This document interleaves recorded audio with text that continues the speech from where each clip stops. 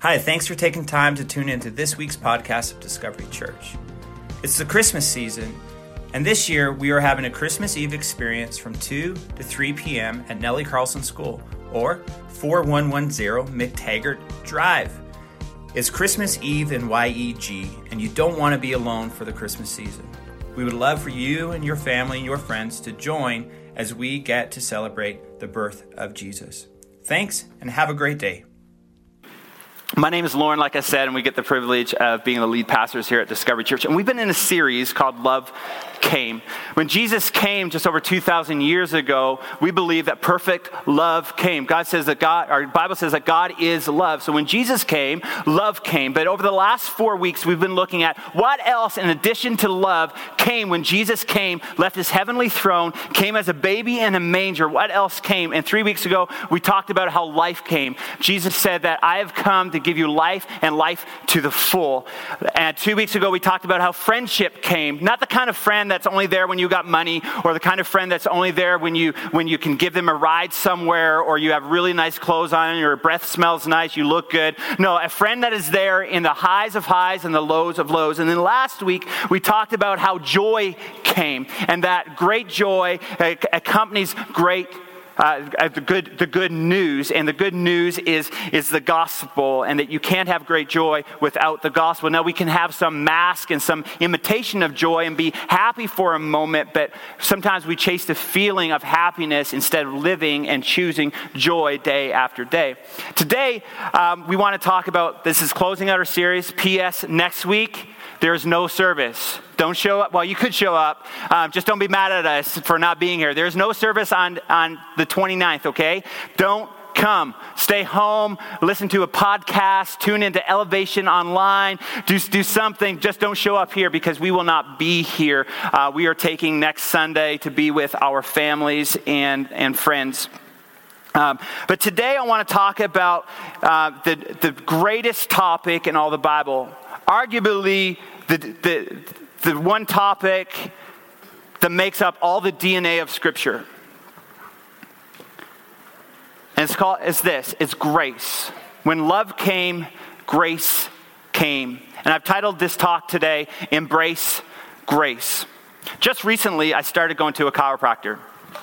Now, I believed in some misconceptions about a chiropractor. I thought that the only reason you would ever go to a chiropractor was if you were in a car accident, or if you were hurt, or you're in excruciating pain. That's why you would go. I also believe that once you start going to a chiropractor, you will always have to go to a chiropractor. So I have stayed away from a chiropractor for 36 years. I was like 34? No, I'm 36. For 36 years, I've stayed away from a chiropractor. So I decided I had a little bit of pain in my upper shoulder, and honestly, the only reason I went to a chiropractor is because I didn't have any benefits left for massage. Okay, so I was like, what's the next best thing? And I went to the chiropractor for the very first time, and I walked in a little nervous, a little anxious, because it's new, right? So if you're here today for the very first time, I get what you're feeling. I get what you're, like, walking into church can make you feel anxious. So we thank you for pushing back that anxiety and coming in and being a part of the family. We believe that this experience can be one of the best experience of your week. But I walked into this doctor's office, and I was a little anxious, and I remember my name being called, and I went back, and I sat on the doctor's chair, and he pushed a few things here and tapped a few things here, and he's like, you're all done. Literally like 3.5 minutes. And I'm like, I paid for that. And I stood up, and nothing much changed. But when I stood up, I went to put my jacket on, and when I turned around, I noticed that my doctor stepped over his chair and come in to give me a hug. And for a moment, I was like, what is going on? I've never been hugged by a doctor in my entire life. And I'm like, this is kind of awkward. I'm kind of like, I'm like quivering and shivering and tense. I'm like, am I supposed? And I'm a huggy kind of person. But he caught me kind of off guard. I left that doctor's office thinking, man, he didn't just care for my back. He cared for me. If you've been coming to Discovery maybe more than twice, you probably know that I'm kind of a huggy person. I like a little side hug. Hey, how you doing? How was your week? Man, so good to see you. I don't mind hugs. One, I want us to know that you're seen and you're cared about and you're loved, that I don't just care that you come in through the doors, I care about your Monday and your Tuesday and your Wednesday. I care about you. So I'm kind of a huggy kind of person, but every now and then, I'll go to hug somebody, and it's the most awkward thing ever. So you either embrace the awkwardness, or you embrace the awkwardness. And it's typically the men that can't receive a hug, and they're like, it's like, what do I do? And they're like, do I hug back? I've never hugged anybody. We're living in a generation where we don't have much physical touch anymore, right? And it's like all like tense, and we're not sure what to do. And eventually the awkward hug. And sorry, this is just my humor. If I feel the awkwardness, I'm kind of like, I'm going to stay there for a little bit longer.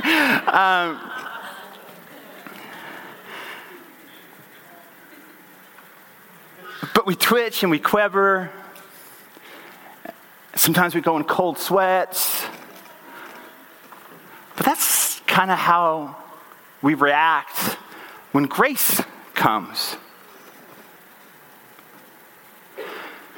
That's how we often react when grace comes at us. It's awkward. We don't know what to do with it. We don't know what to do with grace. Now, grace is this, simply is the total unearned forgiveness.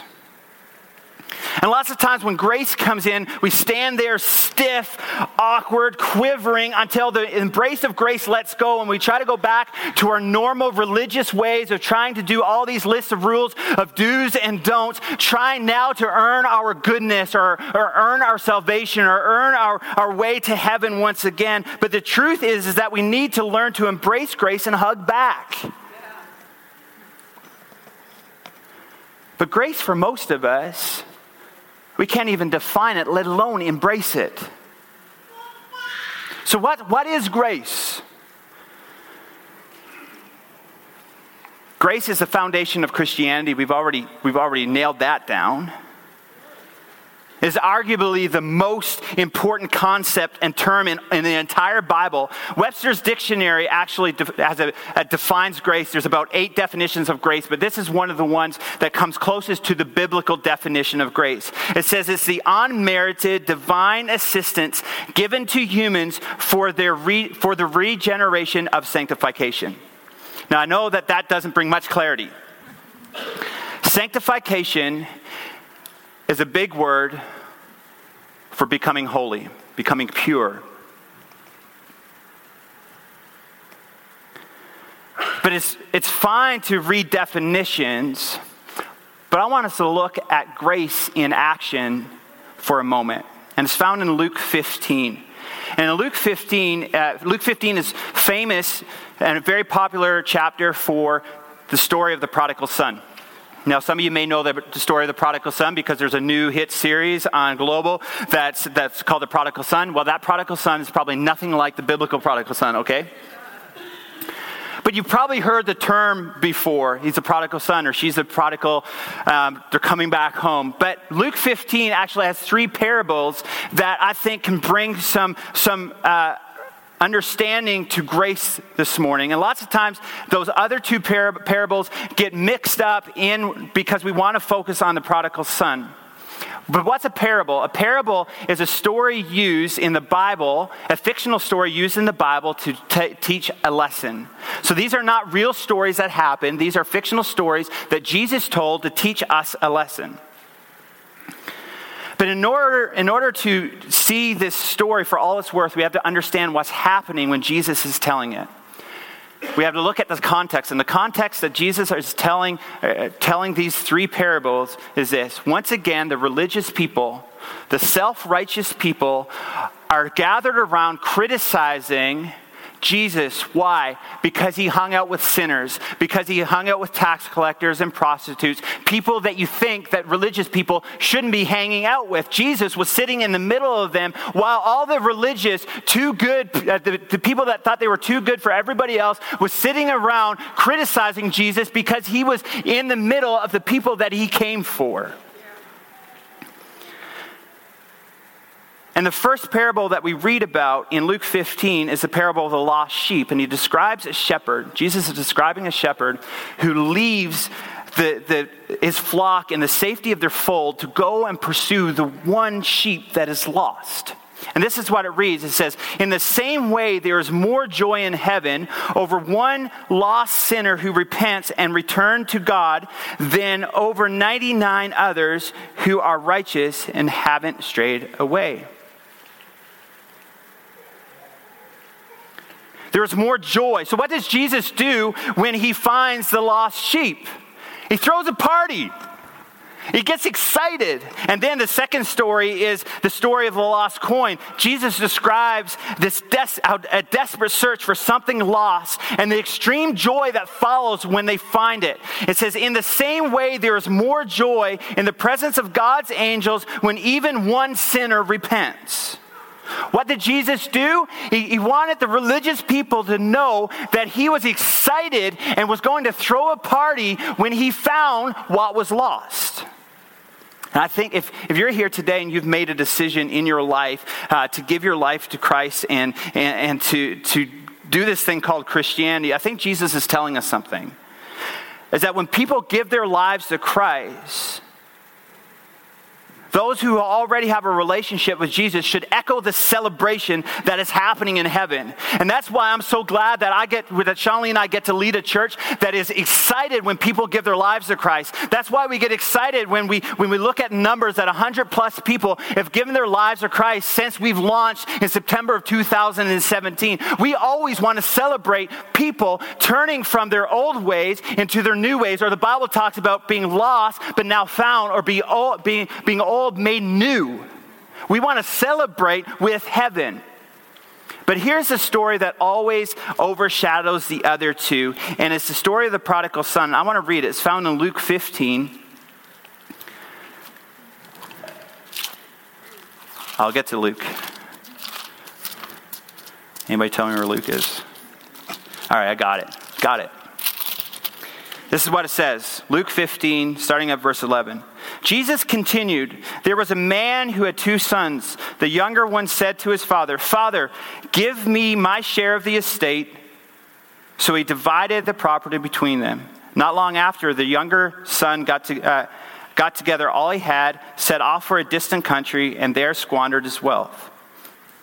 Squandered in wild living. After he had spent everything, there was a severe famine in the whole country, and he began to be in need. So he went and hired himself out to the citizens of the country, who sent him to his fields to feed pigs. He longed to fill his stomach with the pods that the pigs were eating, but no one gave him anything. When he came to his senses, he said, "How many of my father's hired men have food to spare? And here I am, starving to death. I will set out and go back to my father and say to him, 'Father, I have sinned against heaven and against you. I am no longer worthy to be called your son. Make me like one of your hired men.' So he got up and went to his father. But while he was still a long way off, his father saw him and was filled with compassion for him. He ran to his son, threw his arms around him, and kissed him. The son said to him, 'Father, I have sinned against heaven and against you. I am no longer worthy to be called your son.' But the father said to his servants, 'Quick, bring the best robe and put it on him. Put a ring on his finger and sandals on his feet. Bring the fattened calf and kill it. Let's have a feast and celebrate. For this son of mine was dead and now is alive, and he was lost and is now found.' So they began to celebrate." Luke 15. There's 3 stories, 3 lost things, and 3 parties.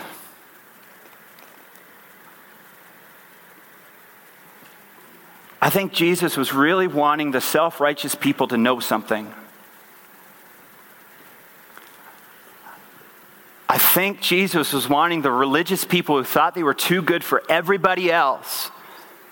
I think he wanted them to know that the reason he came was to save lost people. Now those Pharisees and the religious, the self-righteous people, can you imagine? Like, I think they would have thought, like, okay, well, I'm going to chastise bad people. I'm going to make fun of them. I'm going to condone them. But throw a party? I bet you they thought it was like, well, I want everybody to pay for all their wrongs, pay for their evil, absolutely. But Jesus said, no. I'm not asking them to pay for anything. I want to celebrate them. I want to get excited. I want to throw a party. That is grace in action. See, the religious people had a hard time wrapping their ruled, focused religion around that level of grace. See, grace was there in their midst as well. Jesus was there, wanting them to embrace grace. But what did they do? They quivered when grace came in. They couldn't embrace grace. But let's look at these stories for a minute and really see grace demonstrated. And this is really hard for us humans because we like lists and we like rules because we like to understand if we're doing good or if we're doing bad. And that's where religion slips in. And we say it often at Discovery Church that we're not about religion. We hate religion. We're about a relationship. See, religion says do all these things and you'll earn God's favor. But grace says, no, you already got God's favor. But I want to ask you a question. What did the sheep do to be found? Nothing. Actually, I would think that once the sheep seen his shepherd coming after him, being a dumb sheep, he probably ran further away. Anybody ever been a dumb sheep? What did the coin do to be found? Absolutely nothing. Hung out with the dust bunnies under the PS3 waiting. PS3, is that even a thing anymore? Nothing. But somehow, when we read Luke 15, we like to focus on the prodigal son. And somehow we read this story of the prodigal son, and we like to focus on the humility and the repentance as if that somehow earned the prodigal son his acceptance and his forgiveness by his father. But let's take it back. Like, this is Jewish culture. That would not happen. Let's be honest, he's already burned all of his bridges. He's took half of his dad's wealth, ran away, swallowed it all away, threw all the money away, and now he's coming home with his tail between his legs. He rebuked his father publicly. He slugged around with pigs in the mud. He dragged his family's name down. And we think somehow it was his repentance that had his father forgiving him. Now, his repentance is important because if he didn't repent, he would have never humbled himself enough to come back home. But nothing he could have ever done would have made him be accepted again. Do you notice the little 2-line apology speech in the middle of the parable? This is what it says. Father, I have sinned against heaven and against you. I am no longer worthy to be called your son. I was thinking about it.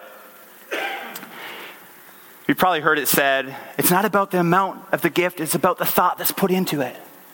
Right? And I remember being really poor at times and have nothing to give and thinking about, man, can Jesus give me some thought? Give me something that's worth something. And I can kind of picture him sitting next to the pigs and saying, I got to go home, but I can't go home empty-handed. I got no money. I got nothing. My clothes is ripped. I smell. I can't even bathe. I've been with pigs, which would have been a huge no-no in Jewish culture. And he's saying, well, I'll write a letter. Dad,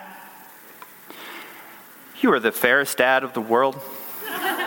I really miss playing catch with you. No, that's garbage.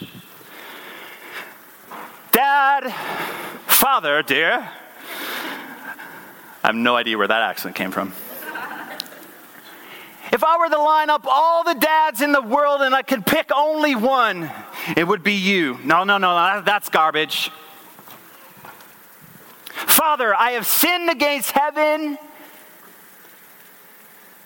and against you. I am no longer worthy to be called your son. I bet you that letter was way longer than 3 lines or 2 lines. But what did the father do? Stopped him. He stopped the son from reading his letter.